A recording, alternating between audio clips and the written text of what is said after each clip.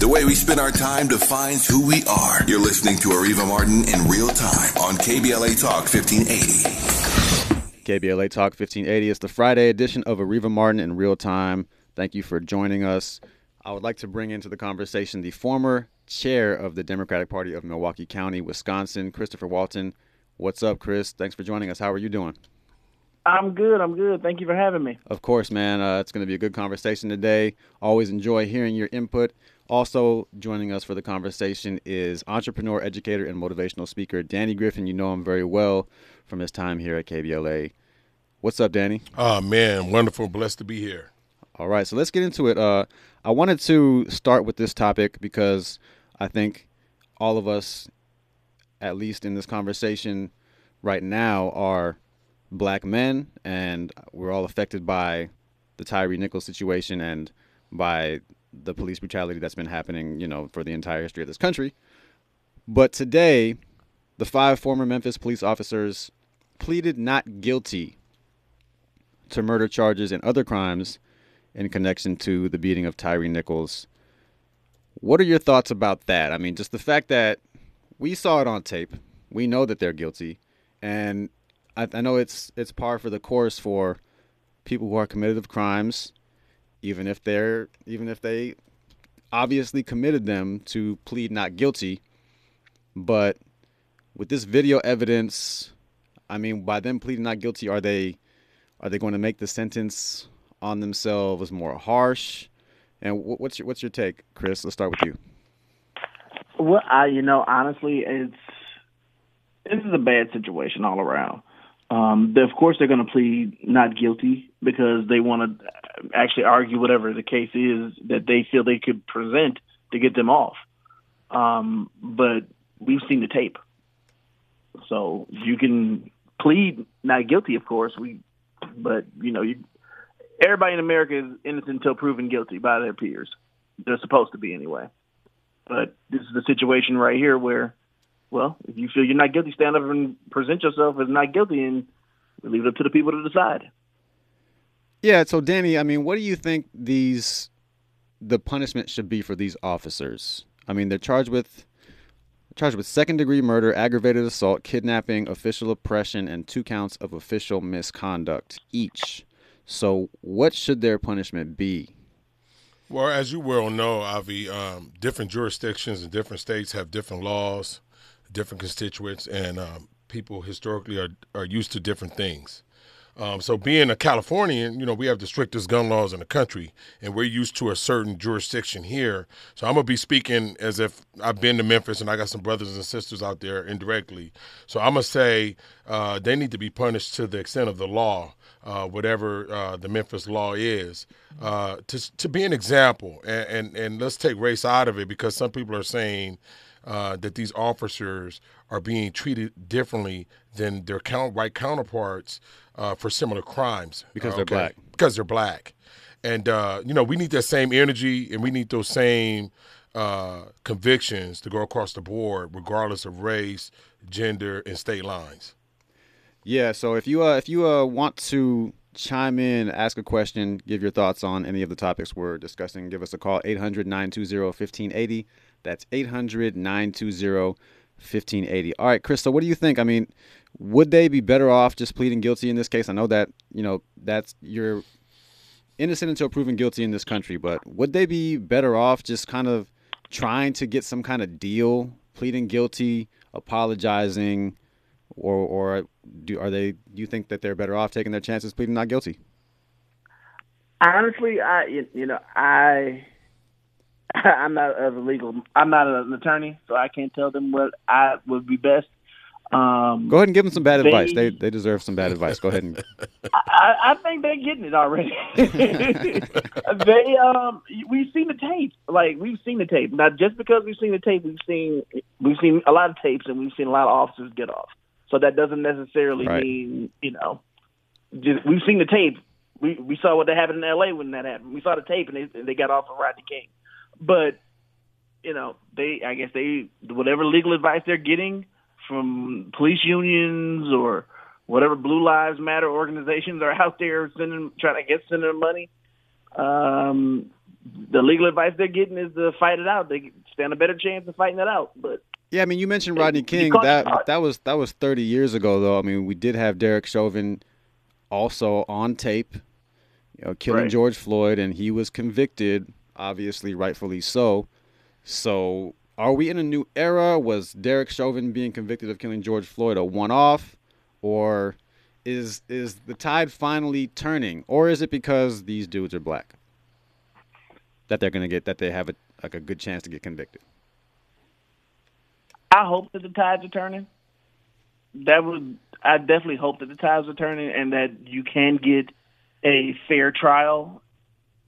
But also, we know the realities of the criminal justice system in the United States. We know that just because you have that badge on, sometimes you are exempted. When I ran for the Wisconsin State Assembly, one of the things that I talked about is removing qualified immunity. And a lot of people don't know what that. For those who don't know what qualified immunity means, is basically you are given the benefit of the doubt as a police officer in the United States for the actions that you may take, and you are immune from civil penalties such as being sued. So all that goes to the police department. Danny, what's your take? Are we entering a new era of police accountability, or what are your thoughts? I mean, what do you think their chances are of getting off the hook for this? I think it's slim to none.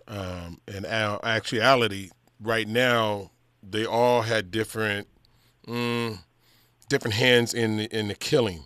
But they're all being tried with the same charges. So that should tell us how things are going now, right?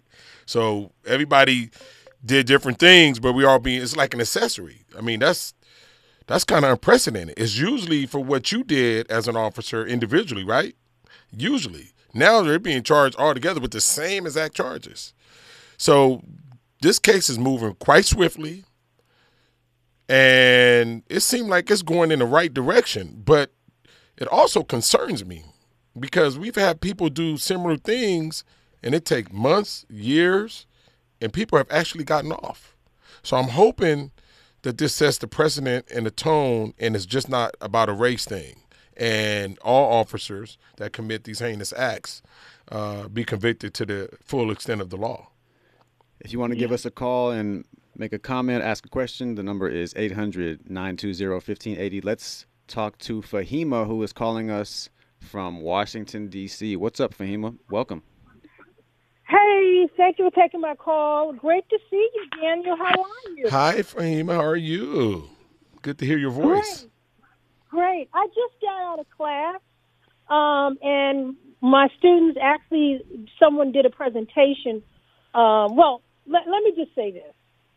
The shooter in Buffalo, he pleaded guilty, and so he was given life imprisonment. So someone pleading guilty is not going to give them a deal. Well, just real quickly, I'll let you get back to it in just a second, but sometimes they do that to prevent from getting the death penalty. But go ahead, Fahima. Well, New York State doesn't have the death penalty. What ends up happening is the prosecution offers them a deal, and they say, if you plead guilty to this, we'll give you this.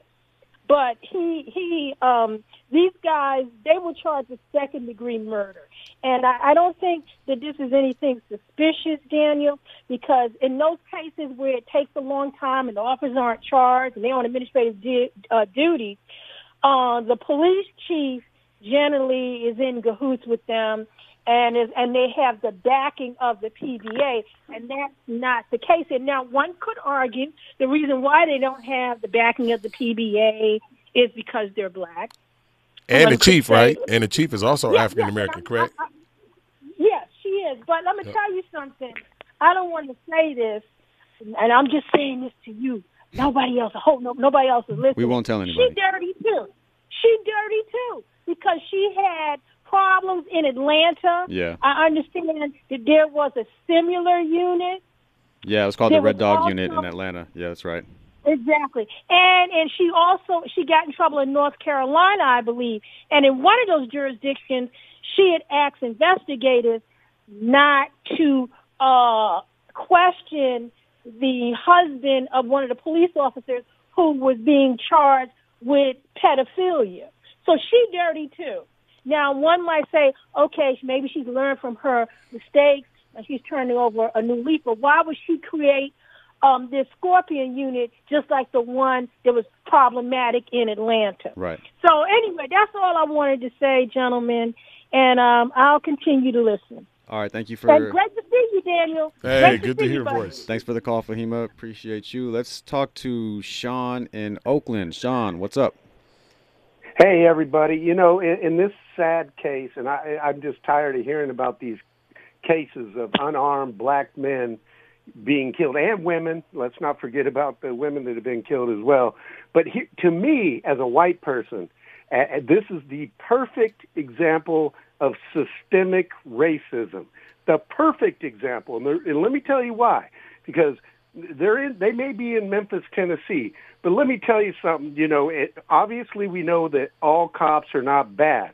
But if you're a black cop in Tennessee trying to survive, make ends meet, to pay your bills, you better play by the rules. There's a hierarchy. And if you don't play by the rules and if you don't play that game, you know, you're out. And so I'm not saying that's what happened here, but to me, with the chief and everything else, and these being black folks, I believe this is the perfect example of why we need big-time reform. And until and if we don't get the political change, reform, like the young man mentioned about qualified immunity has to go. That's number one. What a great point. And then get to their pocketbooks, and then we'll see what happens. You'll see how they treat people on the streets. But I just wanted to say that. So, Sean, you said there's a hierarchy. What is the hierarchy? Yes. Well, the hierarchy is in this country with the police unions, right? They protect themselves. There's a code, right? Mm-hmm. And once again, I'm saying that not all police officers are bad. That is not true. But there's a union, there's serious pressure, and there's not enough training when you get in there. And the one I'm the biggest part of training I believe that needs to be changed is threat assessment, not de-escalation, threat assessment. And we need to take the military arms out of these police officers. Okay, we don't need to defund anything. We need to regroup the way we train these people. They want to serve and protect and then also live in the community. All right, because that's the number one thing. You live in the community, you're going to know these personal stories much more than if you're coming from an hour away in a commute. Right. Yep, I hear you. All right, Sean, thank you for your input. Thank you for the call. Really appreciate you. Thank you, brother. Looks like Andy might have cut you off a hair early there, that trigger finger there, Andy. It's all good. But if you want to make a comment, ask a question, give us a call at 800-920-1580. That's 800-920-1580. And I'm glad Sean mentioned white entitlement because we have a brand new segment coming up, not quite yet, but coming up a little bit later in the hour. It's called What in the White Privilege. It's a brand new segment that you're going to hear every Friday here on KBLA Talk 1580 during the 4 o'clock hour. What in the White Privilege coming up a little bit later. All right, let's move on to this this next story I want to talk about, and especially with you, Chris. You've been in electoral politics, and this story about Carrie Lake. All right, she lost another court case. She lost her appeal. The Arizona Court of Appeals has rejected her challenge to the result of the Arizona gubernatorial election after she appealed to the court. And she basically was asking the court to say that I know I got less votes than Katie Hobbs, but can you just say I'm the winner anyway? and this could actually be in the What in the White Privilege segment as well. But I was just going to say that. Yeah, so she said, I know I lost by about 17,000 votes, but I'm actually the winner. And the court was like, actually, you're not. So, Chris, what are your thoughts?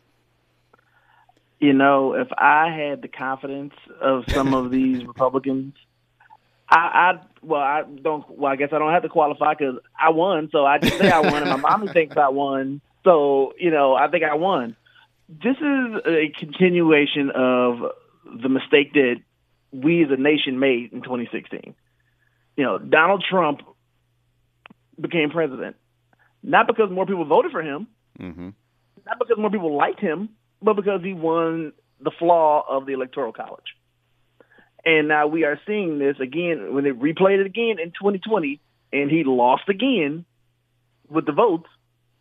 It's like, well, this is a perfect example for what in the white privilege. Well, I feel I won, therefore you should just let me have it because I believe that I won. She clearly lost. She's great at losing. She's lost several court cases now, and she lost the initial election. But she can't believe that she lost because I can't lose. And this is the problem that we're facing right now in our democracy. We have literally one side of our political spectrum, either I win or you cheated. And that's just not how that's not how a fair, balanced playing field is supposed to work. I remember as a kid growing up, I felt that way when I was about 4 or 5. But I grew up and became an adult and realized maybe I just didn't win. So I need to redouble my efforts and try again later. I ran, like again, I was speaking about, I ran for the Wisconsin State Assembly. I didn't win that round. That's fine. I congratulated my opponent. I wish him nothing but success. He actually just got reelected to a second term. I'm happy for him. At the same time, who am I to go and stand out in the middle of the street because I didn't get enough people to show up and vote for me to say, well, I think I should have won because I thought I had better ideas. Of course I thought I had better ideas. That's why I ran. So what are the politics of this, Chris, though? I mean, is this good for her politically? Because she's considering now a run for Arizona Senate in 2024 for Kirsten Sinema's seat. So is all this election contestation going to be good for her future electoral prospects or bad? This is just going to show Arizona's a little different, honestly. Arizona's just out there a little bit, but well, I mean, I don't know. Arizona has a Democratic governor now and 2 Democratic senators. I mean, is Arizona coming around? I mean, are they starting to kind of realize that we don't want to roll with the Republicans anymore? And they're trying, and that's the beautiful thing. Like, if you look at the trend lines, Arizona has been a little crazy, but it's trying to get out of that. Arizona doesn't want to become the next Florida, so we can get that out of the way. But we have to keep, the majority of the people of the state of Arizona keep showing up and saying, this is not the direction we want to go. Now, either they're just hard of hearing or they're just not listening. But the Republican Party in Arizona keeps nominating these same insane folks like Kerry Lake and Blake Masters who want to overturn election results. Who am I to get in the way of the Republican Party of Arizona trying to destroy itself? So if they want to keep hurting themselves and keep letting Democrats win, I'm 100% behind this. But it's not good for democracy. We need two or more functioning, stable, sane political parties pushing the nation towards a better day. All right, let me pause you. Let me pause you right there. I want to. We have to step aside for a quick second, but I want to pick up on that when we come forward about why do we need 2 functioning parties? What if the Democrats were to just have their way? We'd have Medicare for all. We'd have a Green New Deal. We'd have all these things that we say we really want in theory. But I want to get your take on that when we come forward, Chris. Why do we need 2 functioning parties when we come forward on KBLA Talk 1580? Arriva time is the right time. More of Arriva Martin in real time when we come forward. There's no time like the present. Let's get back to more of Arriva Martin in real time on KBLA Talk 1580. KBLA Talk 1580. Happy Friday to you. We're back with our guests. We're with the former chair of the Democratic Party of Milwaukee County, Christopher Walton, and we are with entrepreneur, educator, and motivational speaker Danny Griffin, talking about the latest headlines and political topics. And we're talking about Kerry Lake, who ran for governor of Arizona. She lost. Let's just say that again. She lost. And she's been contending ever since that she did not, in fact, actually lose, that there was foul play, that, you know, her people weren't really able to cast their ballots fairly, and that there are all these other reasons why she, quote unquote, lost. But Chris, you made the point that there need to be two competent, functioning parties. Why? Because that's how democracy works. You know, it's not. Now, don't get me wrong. I would love to wake up one day where everybody is 100% in agreement with all the political purposes and issues that I believe in. That would make my life a lot easier and probably put me out of a job. And I'd be fine with that.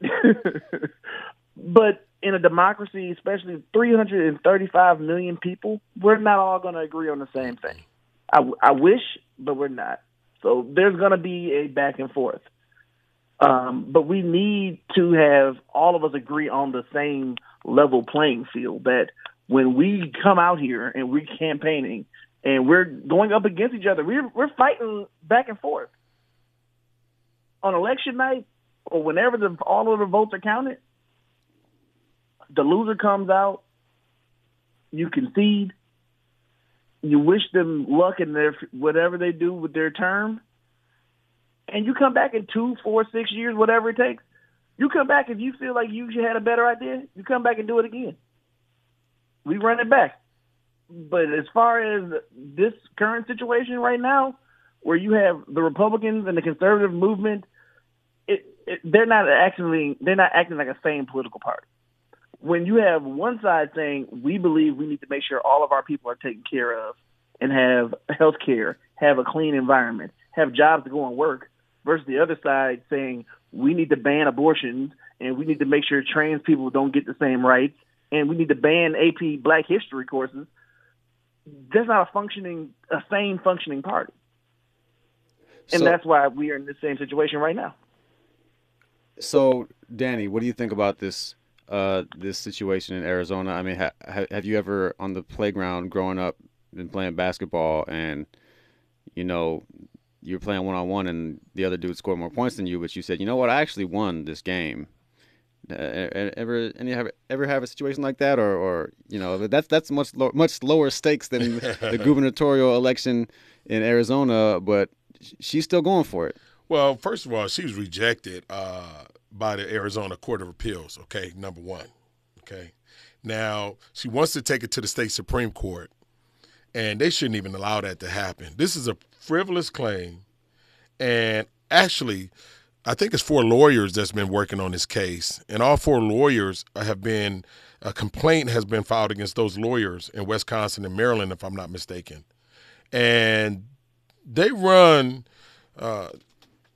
they may get disbarred for this. So now we need to have these judges and different people in the judicial system to start throwing this stuff out a little quicker. And these people need to be disbarred. They're going city to city, state to state, filing frivolous lawsuits in reference to voting. And not one case has been proven. I love that point. I mean, I do think that these lawyers who are bringing these cases to the courts need to be punished. They need to be held accountable because they are knowingly committing these lawsuits or bringing forth these lawsuits when they know that they lost, and they're just trying to stir up anger and confusion among their base, and it's wrong. And the lawyers should be held accountable for that. I don't know what that looks like, but they should be. And speaking of Republicans, Senator Rick Scott, who is a senator from the state of Florida, has kind of taken a step back on his attempts to get Social Security and Medicare, I guess, terminated is their eventual goal. They're not gonna, they don't always say that, but his proposal was that every federal program should be terminated after every 5 years and subject to congressional review, and that would have included Social Security and Medicare. But now he's saying that his proposal doesn't actually include Social Security and Medicare, just all the other federal programs. And so this is happening as a result of the State of the Union. When Joe Biden, I mean, I was surprised at how effectively Joe Biden kind of just cornered the Republicans into backing off of their attacks on Social Security, just off the dome, just in the moment, kind of just say, all right, well, okay, well then you guys aren't actually for taking it off there, and let's stand up then. And they actually stood up. And so this backtrack by Rick Scott, Chris, is this how? I mean, we know they're going to eventually go back at Medicare and Social Security, and what they've always wanted is to privatize it. And so, you know, Social Security, how it works is you pay a certain percentage of your check, and that goes to people who are retired. And so when you are retired, people will support you with money that they're paying, and you get a certain percentage of the money that you earn. So if you're a low earner, then you're going to earn probably, you know, up to 75% of what you were making before you retired, and then it's a sliding scale. So you make less depending on how much you made, but so it's kind of a way for people who make less to have some kind of a safety net after they retire. And if Social Security wasn't a thing, then I think it's evident that there would be way more seniors who are in dire situations. We'd have more homeless seniors and more seniors who didn't have the stability to support themselves. But Chris, do you think this is just a temporary step back for the Republican Party since they were, you know, so ably handled by Joe Biden at the State of the Union, or when do you think they're gonna drop this facade and start attacking Social Security again? So first and foremost, I got to give a shout out to President Biden, because everybody keeps talking about how old he is. Mm-hmm. Watch him. This man, he's not new to this game. He's true to this game. He's been in it forever. And you get some experience out of that, and you know what you're doing. So shout out to President Biden on that one. But Rick Scott and the Republican Party has been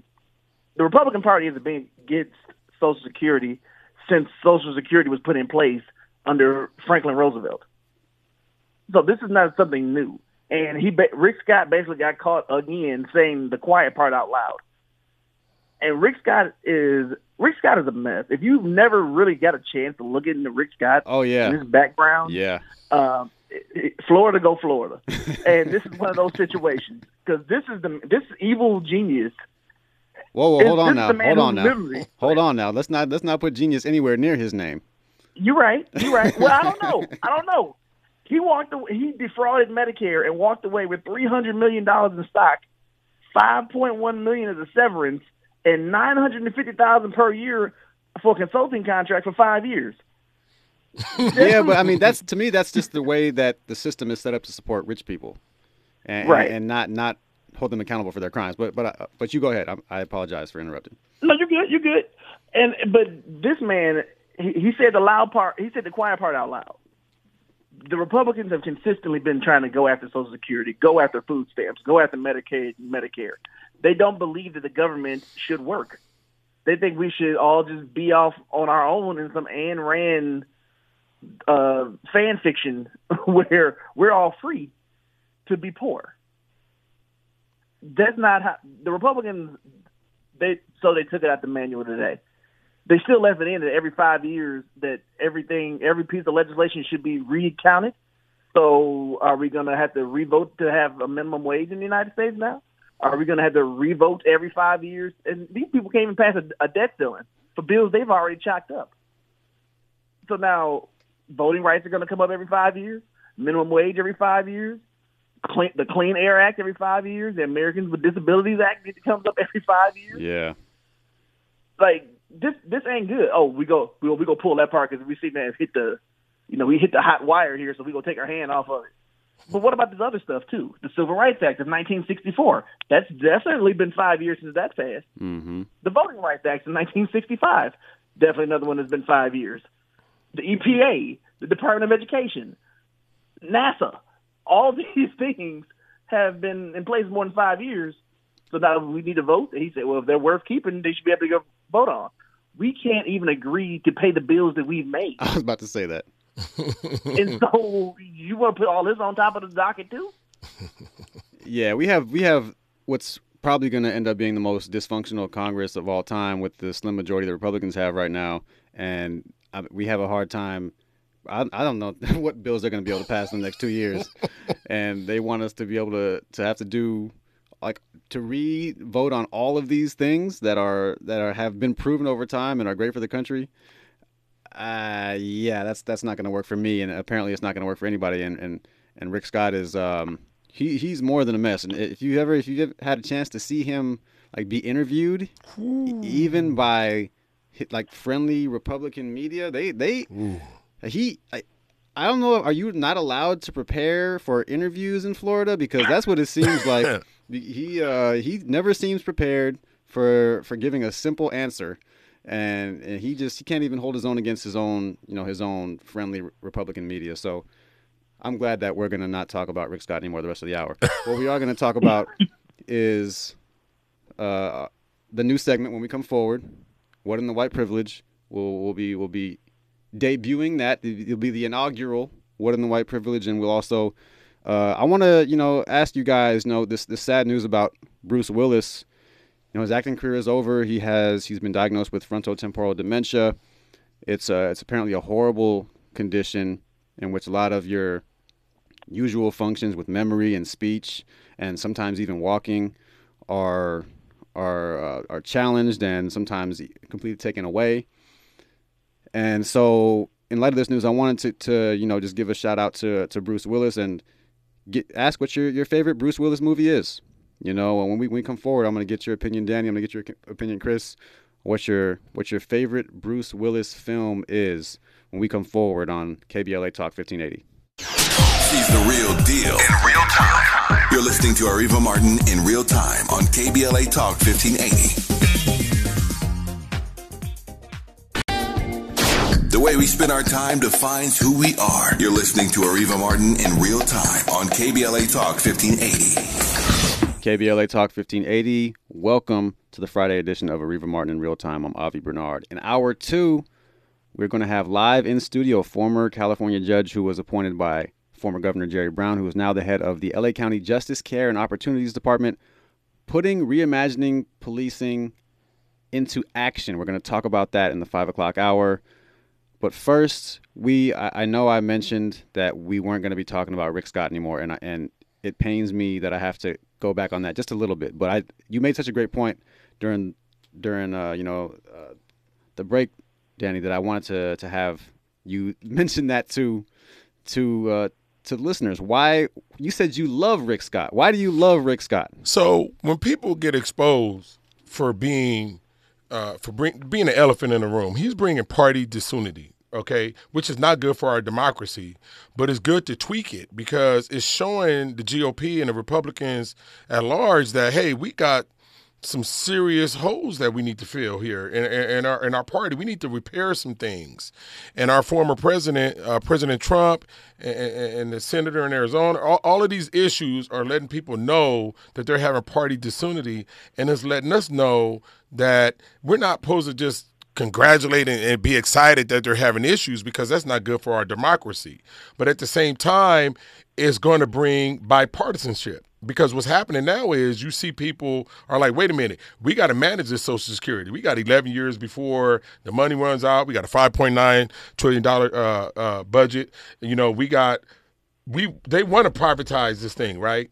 They want to bring their buddies in, but we also know that the government has government bonds. They got to guarantee this stuff. So at some point, we got to sit at the table and we have to work together because if we don't work together, it's going to fall.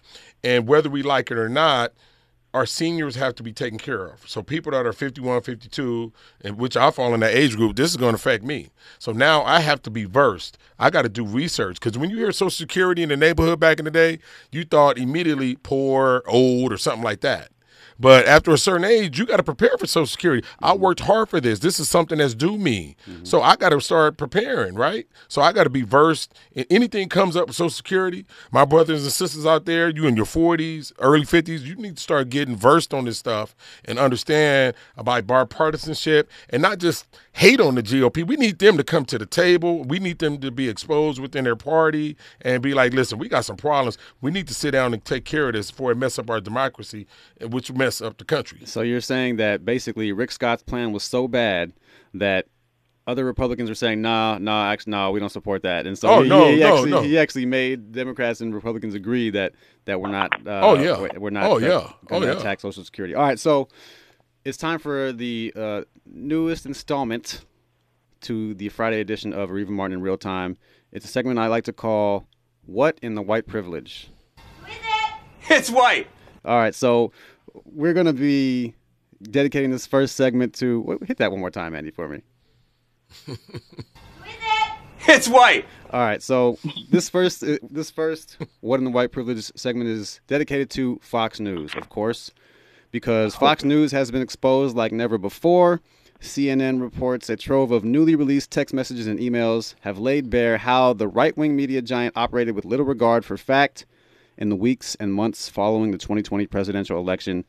The correspondence reveals that the network's senior-most executives and highest-profile hosts chose not to disclose what they believed to be the truth of the election out of fear that the facts would alienate Fox News' audience and throw the highly profitable business into ruin. So they were so scared of telling their audience the truth that they would rather knowingly spread a lie.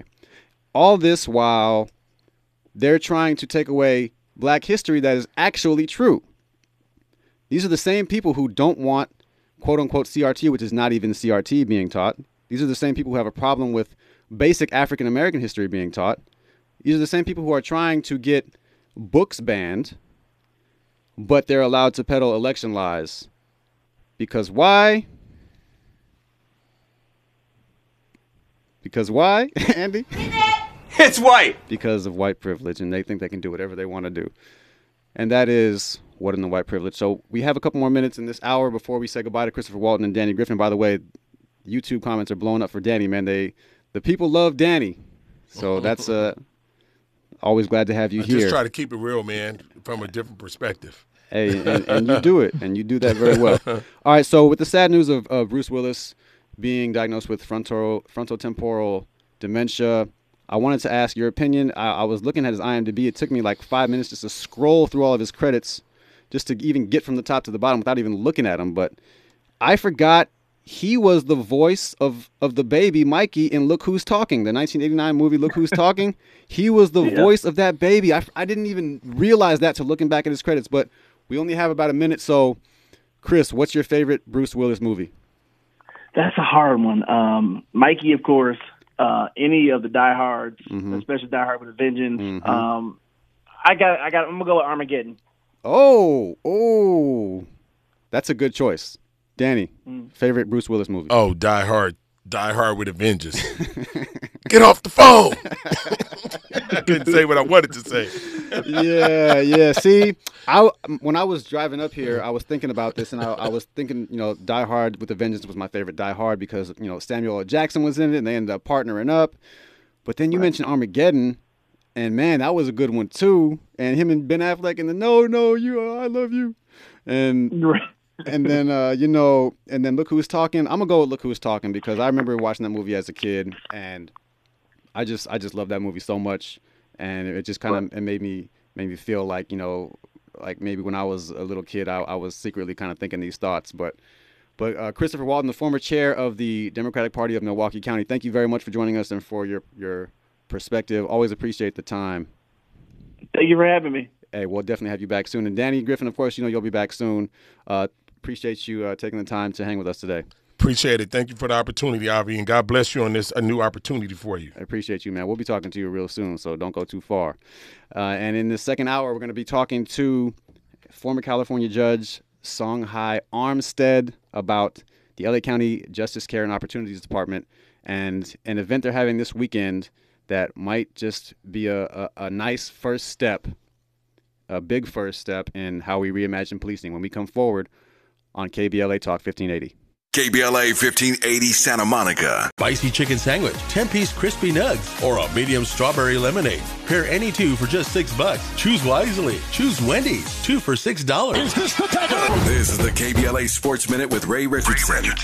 Tiger Woods is playing in his first PGA event in 7 months. The 47-year-old Woods completed 2 rounds in the Genesis Invitational at the Riviera Country Club here in L.A. Happy birthday wishes to Michael Jordan. MJ turned 60 today. Jordan scored 60 points or more 5 times in his 15-year career, 4 in the regular season and once in the playoffs. Jordan is the only NBA player to score 60 in a playoff game. He dropped 63 at Boston on April 20th, 1986. No debates, no speculation, just the info you need. That's your KBLA Sports Minute. I'm Ray Richardson. This sports report was brought to you by Original Taco Pete.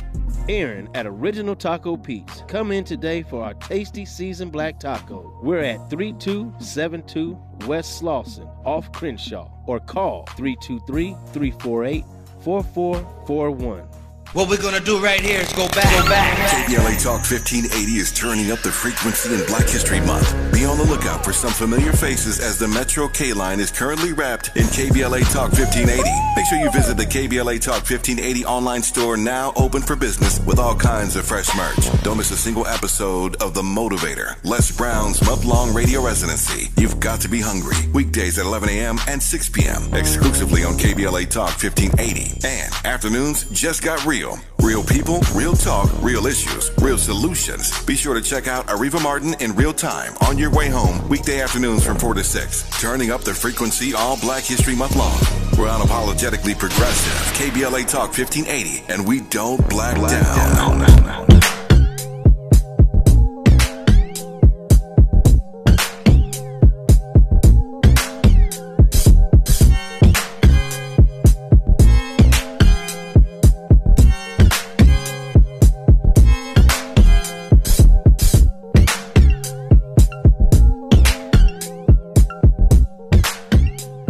Welcome back to the Friday edition of Ariva Martin in Real Time. I'm Avi Bernard.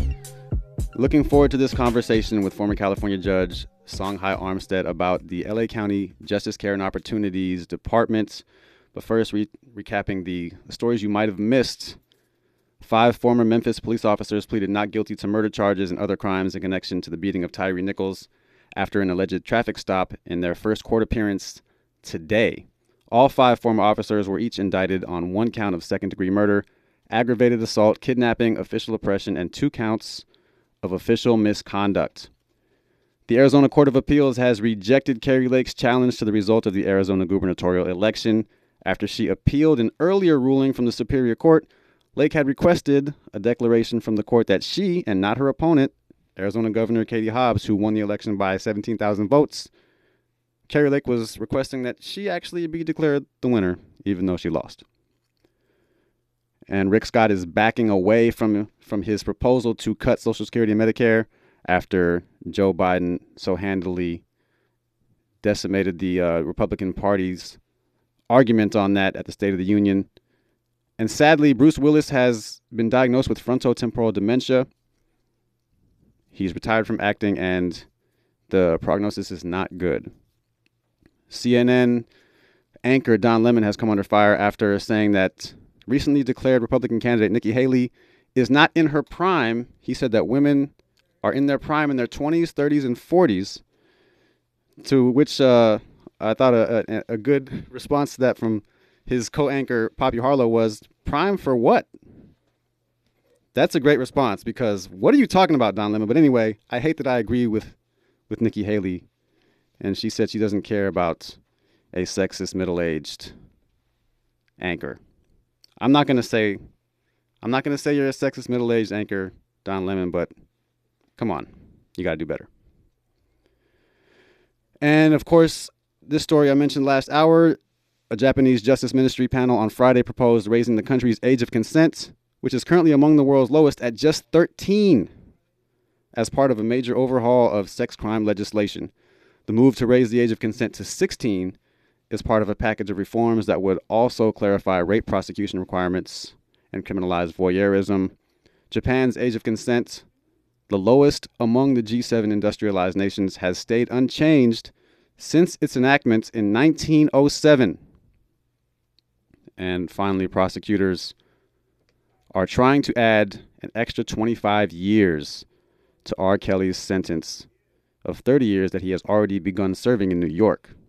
If this is successful, then he will not be eligible to get out of jail until he's about 100 years old.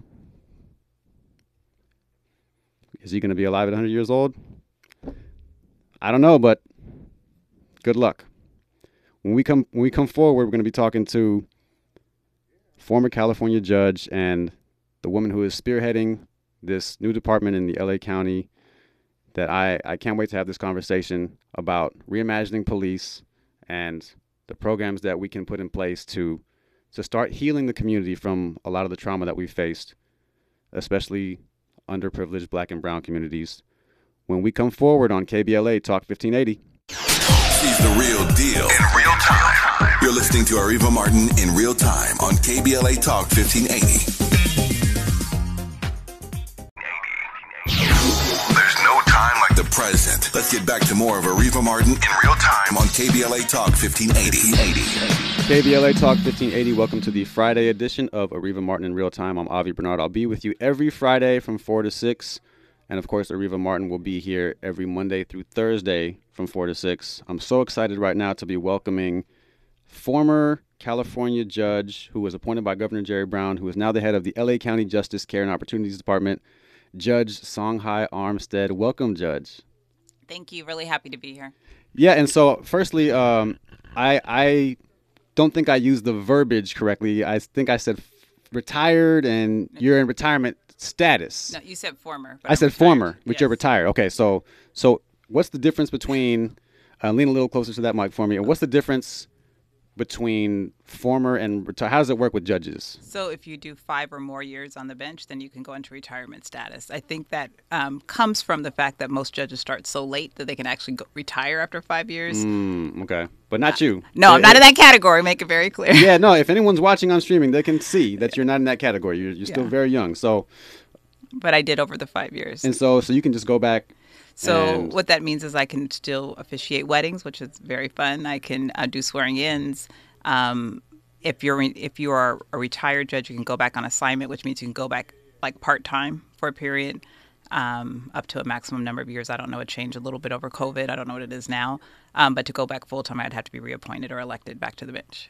I'm so glad you mentioned officiating weddings because you might be happy or you might be surprised to hear that Judge Songhai Armstead actually officiated my wedding, which was a little over 2 years ago. It was 2 years ago this month.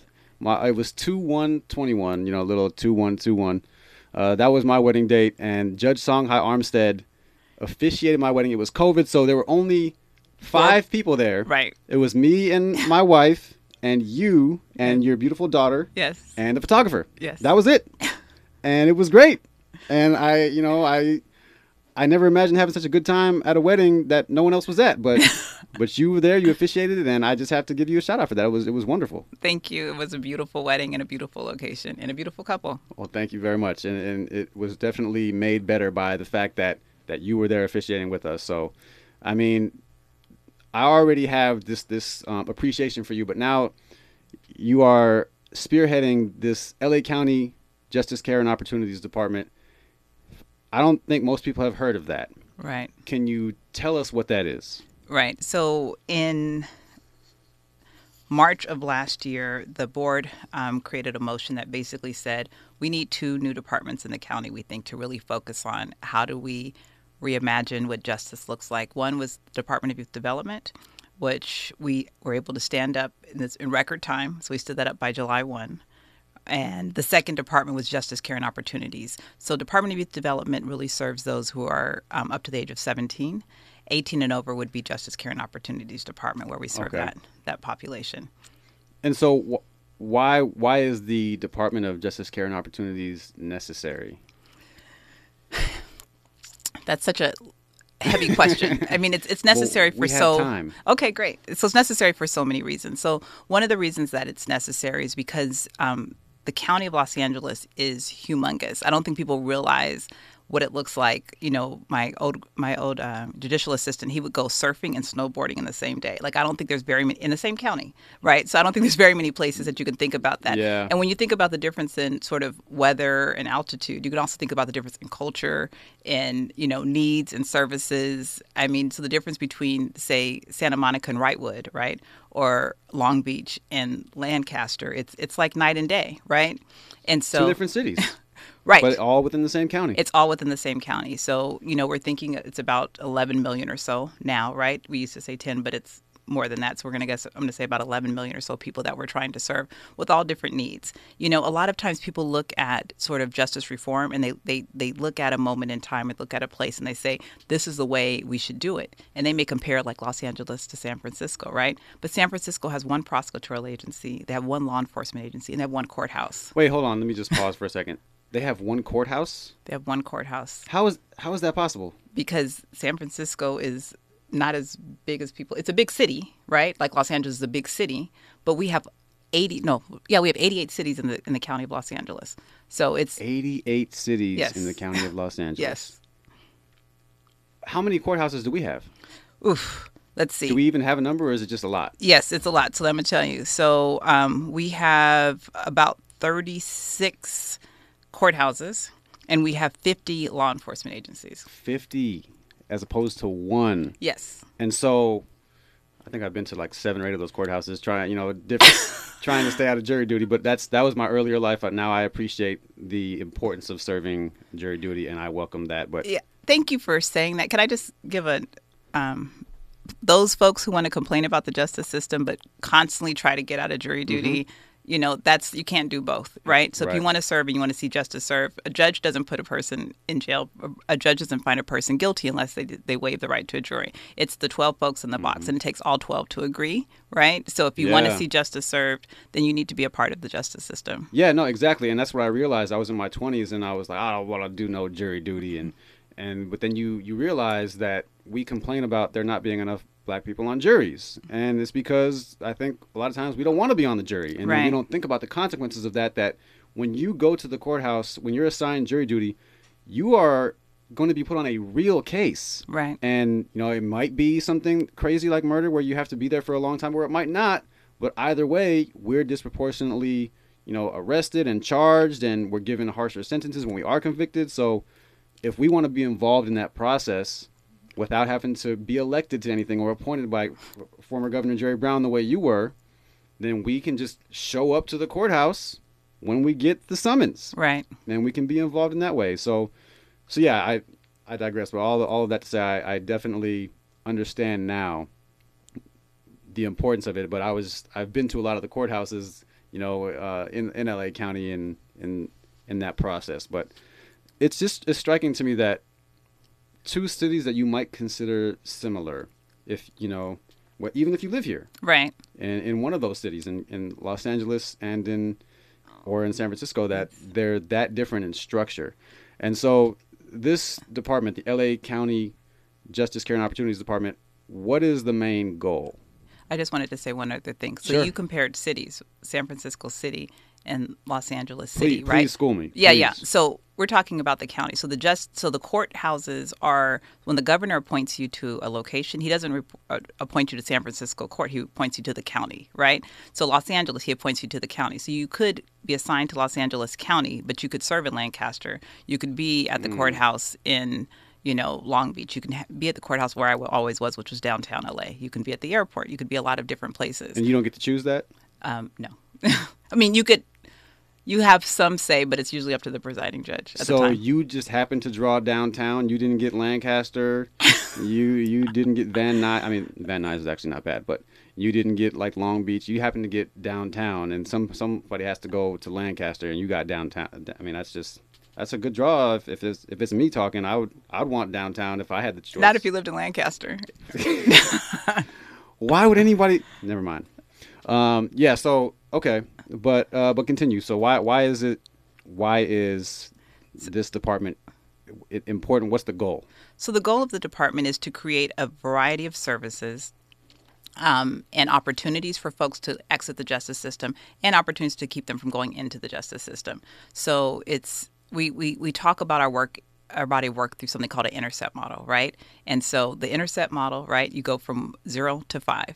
And it's really looking at 0 meaning before a person even touched the justice system, what can we do in community to help a person not even go in that direction? So basically, an ounce of prevention is worth 10 pounds of cure. Right, that part. And then, you can look at something like, actually, we started with 0-0 now, but 0-0 is more like, have you heard of Measure J? Yes. Okay, so Measure J, the court found it to be unconstitutional. That part I did not know. Okay, and so now the board doubled down, and so we have CFCI right now. So CFCI is what the board has, what was formerly Measure J. And actually, speaking of that, we'll have a listening session, but we'll talk about that this coming weekend. There's 2 listening sessions, but there's one I want everybody to come out to where they can help influence where those funds go. Mm-hmm. And those funds are for community investment and for alternatives to incarceration. So that's 0-0. It's those types of things. 0 are things like emergency response. So everyone should know that we have 988 now instead of 911. So if a person is in crisis, you don't have to call the police. What? Yes. Wait a second. So if you're having a situation where maybe a family member is having a mental breakdown. Yes. And you don't want to call the police because you don't want them to be murdered. Yes. Hopefully that doesn't Not that happen. always happens, but right. It does happen right. a lot. Right. So you don't want your relative to be harmed, but you're afraid, or they might be, they're having a mental breakdown or some kind of episode. You can call 988. You can call 988. It's actually a national number now. Why didn't I know that? I don't know. How long has this been the case? Since July 1st of last year. Andy didn't know it either. So yes. I'm guessing most people don't know Most people this. don't know. So you can call 988, and they should connect you with the dispatcher where mental health experts should be able to respond to the call. Yes. Wow. So that was one of the things we worked on before Justice Care and Opportunities was launched. Can we work on making a commercial to where that runs during the Super Bowl? To where people, since this is a national number, it is that we can have that. I mean, all of the municipalities across the country can get together and chip in $1,000 and get a Super Bowl commercial that says, "Look, all of the stuff we've been talking about." I mean, I'm sure that the response team is not the same in different cities, and some cities probably don't have the staff that are able to respond. But where everyone is struggling to, I'll be honest with you, to build up what we really need. But 988 is the number that we should all be calling instead of calling the police. Is anyone calling that number? Yes, lots of people are calling the number. And they have medical health professionals responding? They have mental health. Mental health, that's what I meant? Yes, yes, experts responding. And they're trying to build it out. We're also looking at models in the County of Los Angeles where we can have peers coupled with a mental health expert, like a person who can help a person de-escalate, who may actually understand, in addition to a medical expert, to increase the number of teams that we can release into the county. That is so much of what we've been talking about. And we have the murder of Tyree Nichols, which wasn't the result of someone calling the police on him. It was a traffic stop. But that type of situation always brings up the phrase that I had in my mind when I inaccurately described what your department does when saying reimagining policing. That's not exactly what you're doing. Right. But it's kind of in that same library, right? Where you are thinking of new ways to heal the community and get people the help they need. Yes. Okay, so you have an event coming up this weekend. We do. And what is the event and how is it accomplishing the goals that you've talked about for the Justice Care and Opportunities Department? So there's so many more goals, but I'll tell you why this event is very important to me personally. It is a response to all of the violence and harm that has been happening in our community for a very long time. I know we've all been mad. We've all attended protests. We've all written statements. And I'm exhausted. And I feel like if I'm exhausted and I have tons of resources, I can't imagine how the rest of us in the community are feeling.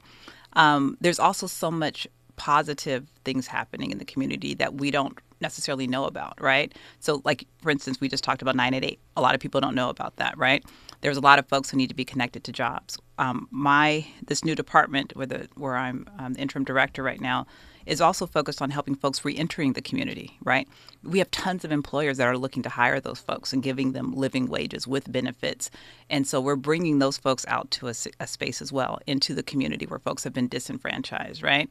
And then additionally, ultimately, if you look at some of our, historically, the medical problems that so many of us that are Black and brown have, it's not just our diet, it's not just our exercise, but it's also a tremendous amount of stress. The amount of stress, I have an adult male son, right? The amount of stress that you have when you worry about your kid going from place to place, right? The amount of stress you have when people are afraid of police stops, the amount of stress that people have, it's not good for our bodies. So it's also about really healing and learning other practices that will help us, be healthy and whole. So it's all of this in one place, and it's for everyone, all ages, from small children. There's a whole teen section that has some really cool stuff. I wish I was a teenager. And then there's a bunch of stuff for adults, plus a lot of resources, but it's not a resource fair. Okay. So I want to get back to you protesting as a judge, but we'll come back to that in a second. But you said it's all ages. I thought JCOD was 18 and over.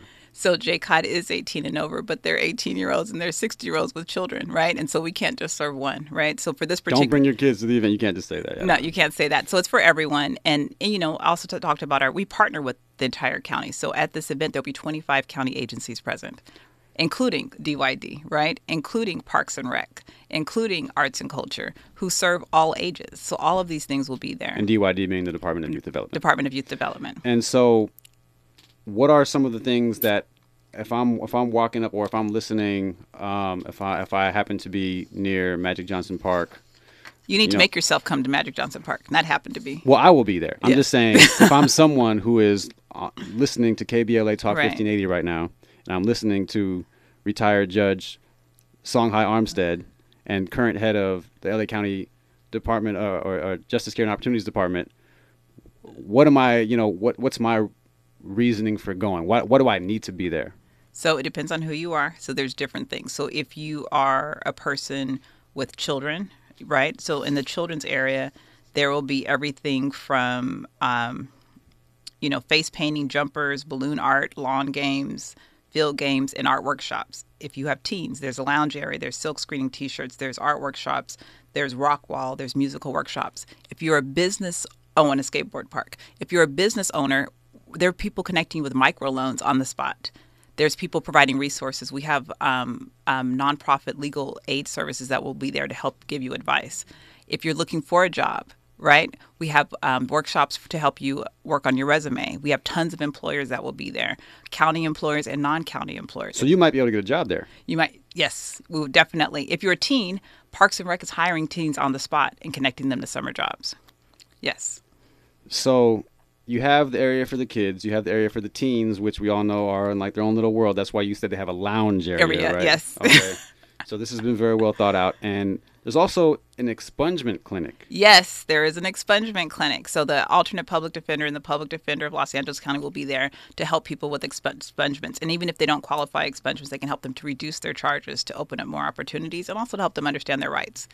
Speaking of rights, there will also be people helping to educate folks on voting rights. So a lot of people think once you've been incarcerated, you're no longer able to vote. That is not true. You are still able to vote unless you are physically in state prison. And we're just talking about California law right now, right? Yes, we're just talking about California law. Because I'm still confused about what's happening in Florida, and I think everyone's always confused about something that's happening in Florida. But that whole thing about the Governor DeSantis going back and these people had permission to vote, and now he's still trying to go after them and put them in jail for going and exercising their right. But we don't have to worry about that. We don't have Governor DeSantis here. We have Governor Newsom here. Yes. It's a much different place. Much different.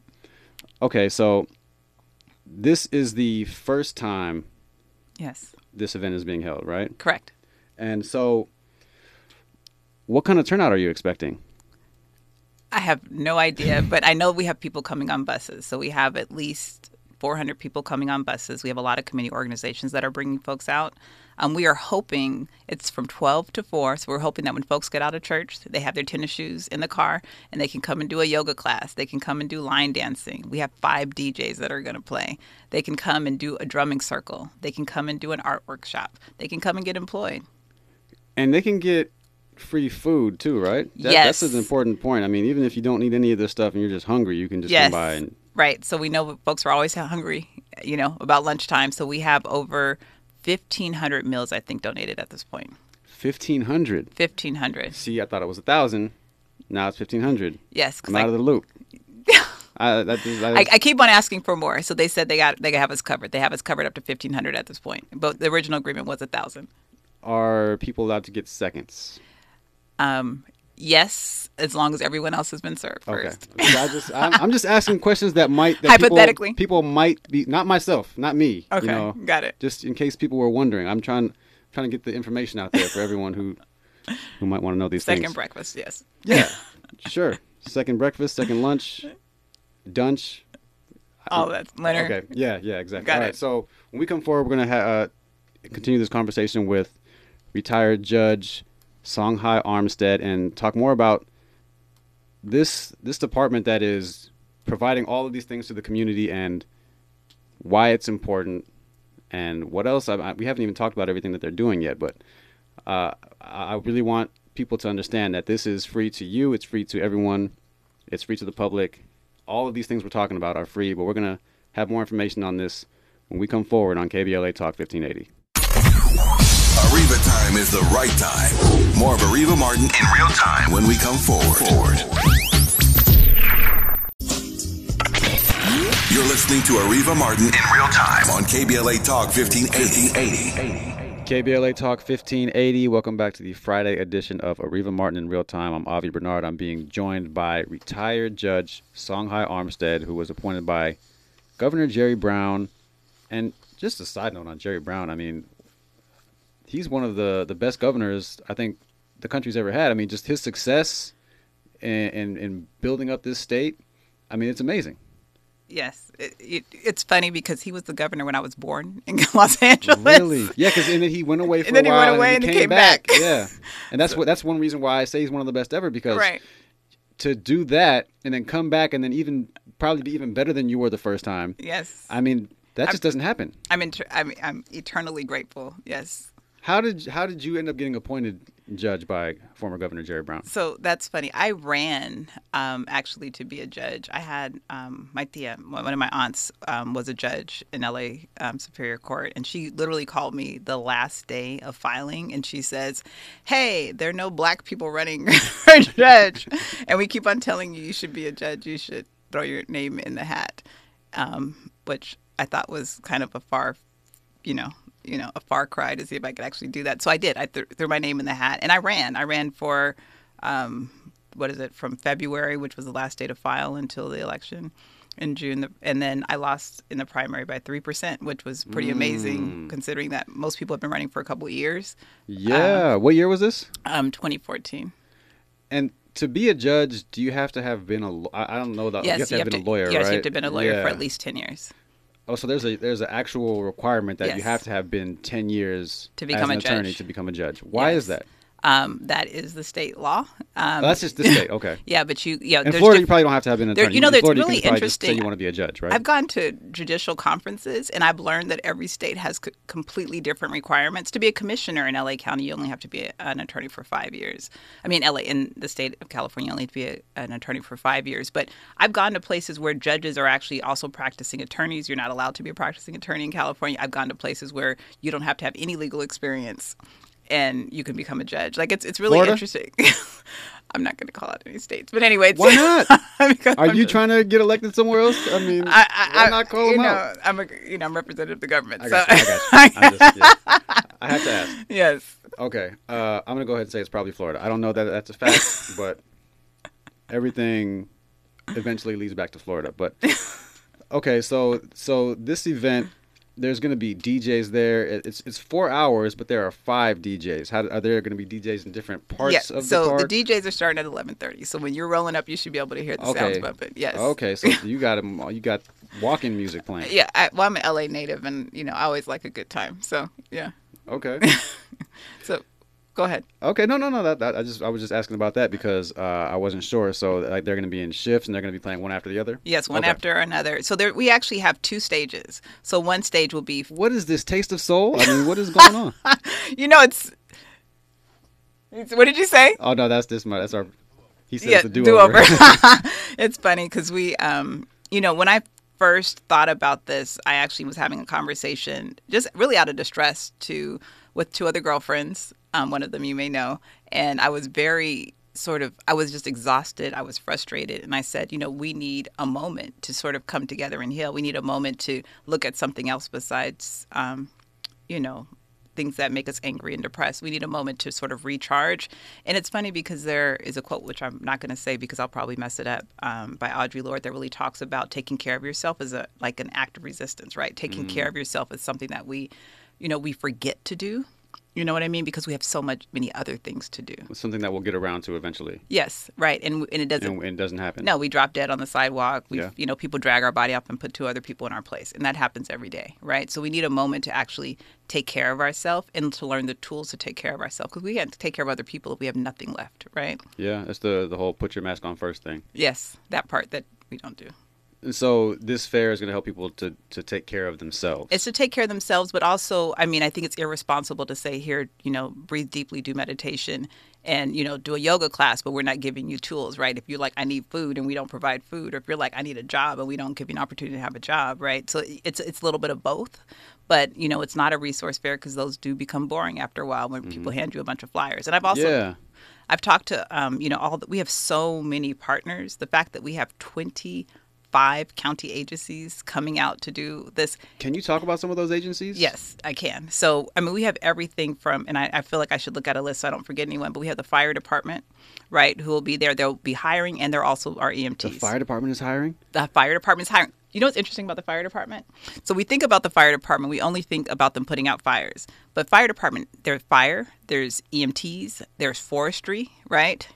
They are over the lifeguards, which people don't know. They're over hazmat, so they have all I didn't know any of that. They're one of the largest employers in, I think, the nation. Like, they're one of the largest employers. And so they're hiring. There's tons of jobs that you can have. That's not just, there's dispatch people. There's tons of different jobs you can have. So fire department will be there, both providing services, but also hiring and doing outreach.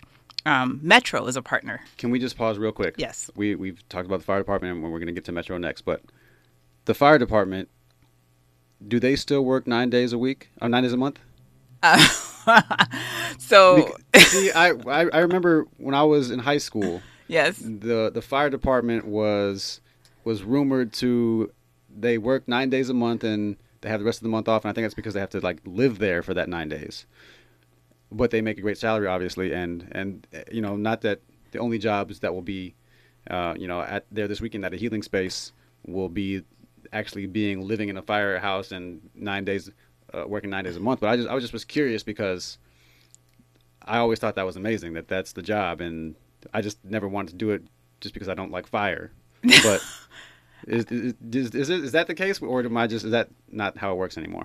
I'm going to let you ask the fire chief on Sunday. Okay. I don't know exactly how many days they work. But speaking of fire department, I want to talk about another program that we actually do within JCOD. So one of my pet peeves always was that we would use our young men and women to go fight fires when we have, they would go to Youth Authority. And then they would, fight fires, clear out brush, and then they would come back to society and they couldn't get a job. But they were able, and so that frustrated me that they were always good enough to be able to fight fires and, help, protect our state. But then when they came back, they couldn't find employment. And I knew several people who that was their experience, but they felt so proud about those experiences. And so our legislature and the governor signed some bills to say, if you've had this experience, we need to go ahead and figure out how to get you firefighting jobs. So they erased some of those barriers. There's still some barriers to fully become a structural firefighter, which I'm hoping that our legislators are listening so that they're working on knocking down those barriers as well. But now you can get a forestry fire job even if you've been formerly incarcerated. I love it.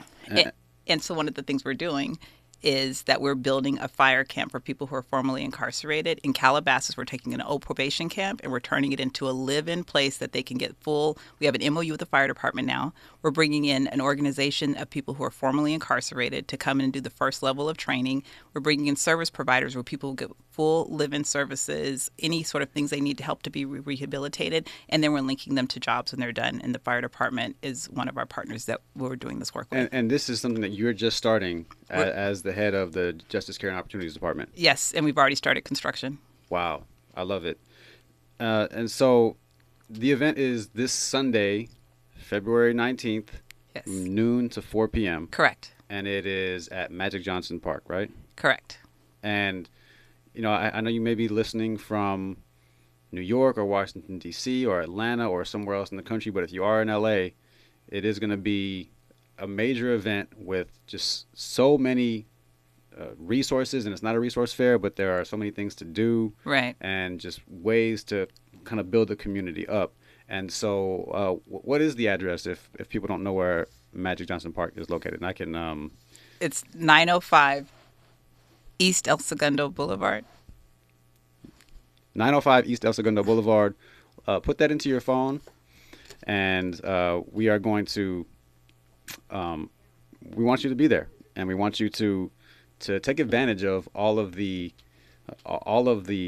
resources that are going to be there and the support that's going to be there. I mean, it's amazing, and I just want to commend you for kind of starting this up, and I also want to talk about where do we go from here. So let's say we go to the fair. It's called a healing space. It is. If we go to a healing space, we love it. We get some support. We maybe get a job. We get some, and I forgot there's groceries too, right? Yes, there'll be a grocery giveaway as well, and hygiene kits as well. Okay, so let's say I get some groceries, I get a hygiene kit, I maybe even get a job, and then so what is the next step in JCOD's activities or mission? What are you going to be doing next? So, well, our work never stops, so if I'm apologizing to any of my team members who are listening right now because everybody has like 4 jobs. So our work never stops. So we have a variety of things that we're already building up, right? So we just finished an RFI to bring in a consultant to help us build a workable pretrial services agency for Los Angeles County. Like I said, there's 50 different law enforcement agencies, right? There's a number of prosecutorial agencies. There's one DA, but there are many cities that have their own prosecutorial agency that handles misdemeanors and other things, right? So it's just too many folks to be able to get buy-in to create one system that works for everyone. And so we're bringing in a consultant to be able to help us design what that model looks like, to get all the different law enforcement agencies involved, get all of the sheriff involved, to get the sheriff involved, all the courthouses, all the judges involved, and design a model where people can be diverted out of the justice system and giving courts an opportunity to. That's one of the reasons why I actually went into retirement status. I enjoyed being a judge. I enjoyed being able to help people. There just weren't enough opportunities for me to give people the services that I felt that they needed.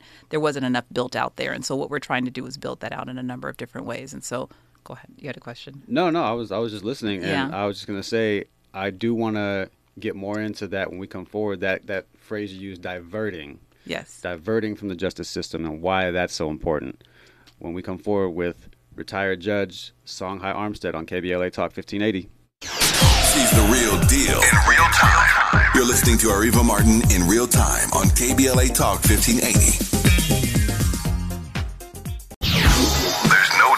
The present. Let's get back to more of Ariva Martin in real time on KBLA Talk 1580. Welcome back to the Friday edition of Ariva Martin in real time. I'm Avi Bernard, and we're joined by retired Judge Songhai Armstead, who is currently the head of the LA County Justice Care and Opportunities Department, and it's called a Healing Space is the event. It's going to be this Sunday, February 19th, from noon to 4 p.m. at Magic Johnson Park at 905 El Segundo Boulevard. And so you mentioned, or I think I heard that the State of Black LA report is going to be released. What is the State of Black LA report? So within the LA County CEO's office, there is a unit called ARTI, which is Anti-Racism, Diversity, and Inclusion. And they have collected data throughout the county about Black LA, from everything to their effects on health, justice system, education, finances across the board. And they'll be releasing the report at this. We'll have activities outside. We'll also have activities inside, and this is one of the inside activities that we'll be having. There's a couple of really exciting things happening, so that's one of them.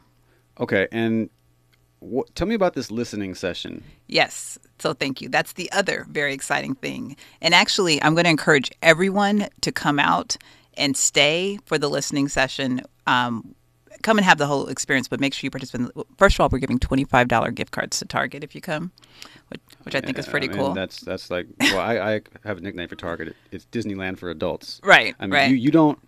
you don't go to Target knowing what you need. You go to Target and let Target tell you what you need. So any kind of gift card for Target, yes. Hey, I'm here for that. Yes, it has everything, right? So not a plug for Target, but it does. No, we are not working with Target on this, but we have Target gift. They have Target gift. Yeah. I don't have any of them. Target should be a sponsor for KBLA, but we'll talk about that later. Yeah, that's another conversation for another day. But for now, conversation is getting one of those Target gift cards for yourself. Right. So in the listening session, so as I said earlier, part of Measure J, the county did the set aside, right? And so this will be the third year. The first year we set aside, the county set aside $100 million. So $100 million, and it's being able to be programmed. So that $100 million, whatever the programming is, the recommendations that the board has adopted, let me know if this is a little bit confusing, but for 3 years. So if the county said, of this money, this much goes to this nonprofit or this organization, they get that portion that's been assigned to them of the $100 million over a 3 year. They get it 1 year, 2 years, and 3 years, the same amount. So it's not $100 million split over 3 years. It's $100 million the first year, $100 million that goes. So it's actually $300 million for that first allocation. Then we had federal money from ARP, where we took some of that money and we added it also to this allocation. So that money is only for 2 years, but it's $87.6 million. So the first year, the county allocated $187.6 million to be allocated that same amount over 2 years for the 87.6, and then $100 million over the same amount for 3 years, right? Then our second year, the county said, you know what, let's put another $100 million to this amount. So now the committee and the community said how this money should be spent. The board decided how it should be spent based on those recommendations. And then that $100 million also was allocated. So $100 million for the first year, the second year, and the third year. So now we're going into the third year. So in the third year, there'll be another amount that the county is going to recommend that people get repeatedly, right? So whatever the amount is. So if it's $50 million, if it's $100 million, if it's $200 million, it will be for, that same amount, 1 year, 2 years, and 3 years, however they allocate it. And we're doing a listening session where the community can come in and say, county, this is how you should be spending this money. It should be spent for these services, whether it's youth services, whether it's adult services, whether it's for reentry services, whether it's for small business grants. The community can come in and use this opportunity. We're also doing that. So it's kind of like a town hall. It's you all that are going to be listening, where the people get to talk and express what they want. But not only that, we're collecting data, and the data goes back to a committee that makes recommendations that goes to the board. And the board so far has, for the most part, agreed with whatever the recommendations have been. And you talked about reentry programs, and so how do these reentry programs work? So there's so many reentry programs. So within JCOD, within JCOD, I mean, yeah. Within JCOD, there's a number of programs. Whether a person is a returning citizen from jail or from prison, they can be linked to housing, case management, job training, education, etc. Okay. Yeah, so there's reentry services that do all of these things for folks who are returning citizens. And so we already have those programs that have stood up where people can be connected to services. Okay, and we're getting a lot of comments on YouTube right now, talking about how excited people are for this event. And if you want to call, actually, we have like a minute and a half left. I was going to say give us a call at 800-920-1580. But Judge Songhai Armstead, any last word that you want to depart with before we say goodbye? Yes. So a couple of things. If you want to know more about JCOD, it's jcod.lacounty.gov. It's the government. Yes. but the government in this case is here for you. Yes, the government is here for you. We want to partner with you. So once again, it's jcod.lacounty.gov. Also, we're on all social media. So that's Twitter, Instagram, Facebook, at LACJCOD. Once again, at LACJCOD. And I'm at Judge Songhai, Songhai.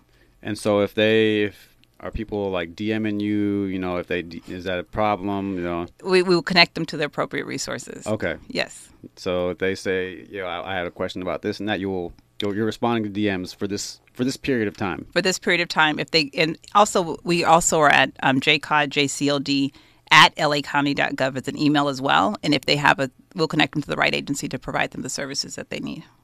Well, thank you so much for coming and for putting on this event. I really, I'm looking forward to going. I'm going to be there, and it's amazing what you're doing for the community, and keep up the good work. Thank you. It's a pleasure to be here. Of course. Yeah. I mean, it's I wish there were more organizations like this or departments like this in municipalities across the country. But But I believe this is the first, right? Yes, it is a first. And just a shout out to the California Endowment and to Supervisor Holly Mitchell. Thank you for your support. Absolutely. Les Brown has a radio residency here on KBLA Talk 1580. It's coming up next at 6 o'clock. It's called You've Got to Be Hungry. Until next time, I'm Avi Bernard, and I am gone. KBLA 1580 Santa Monica.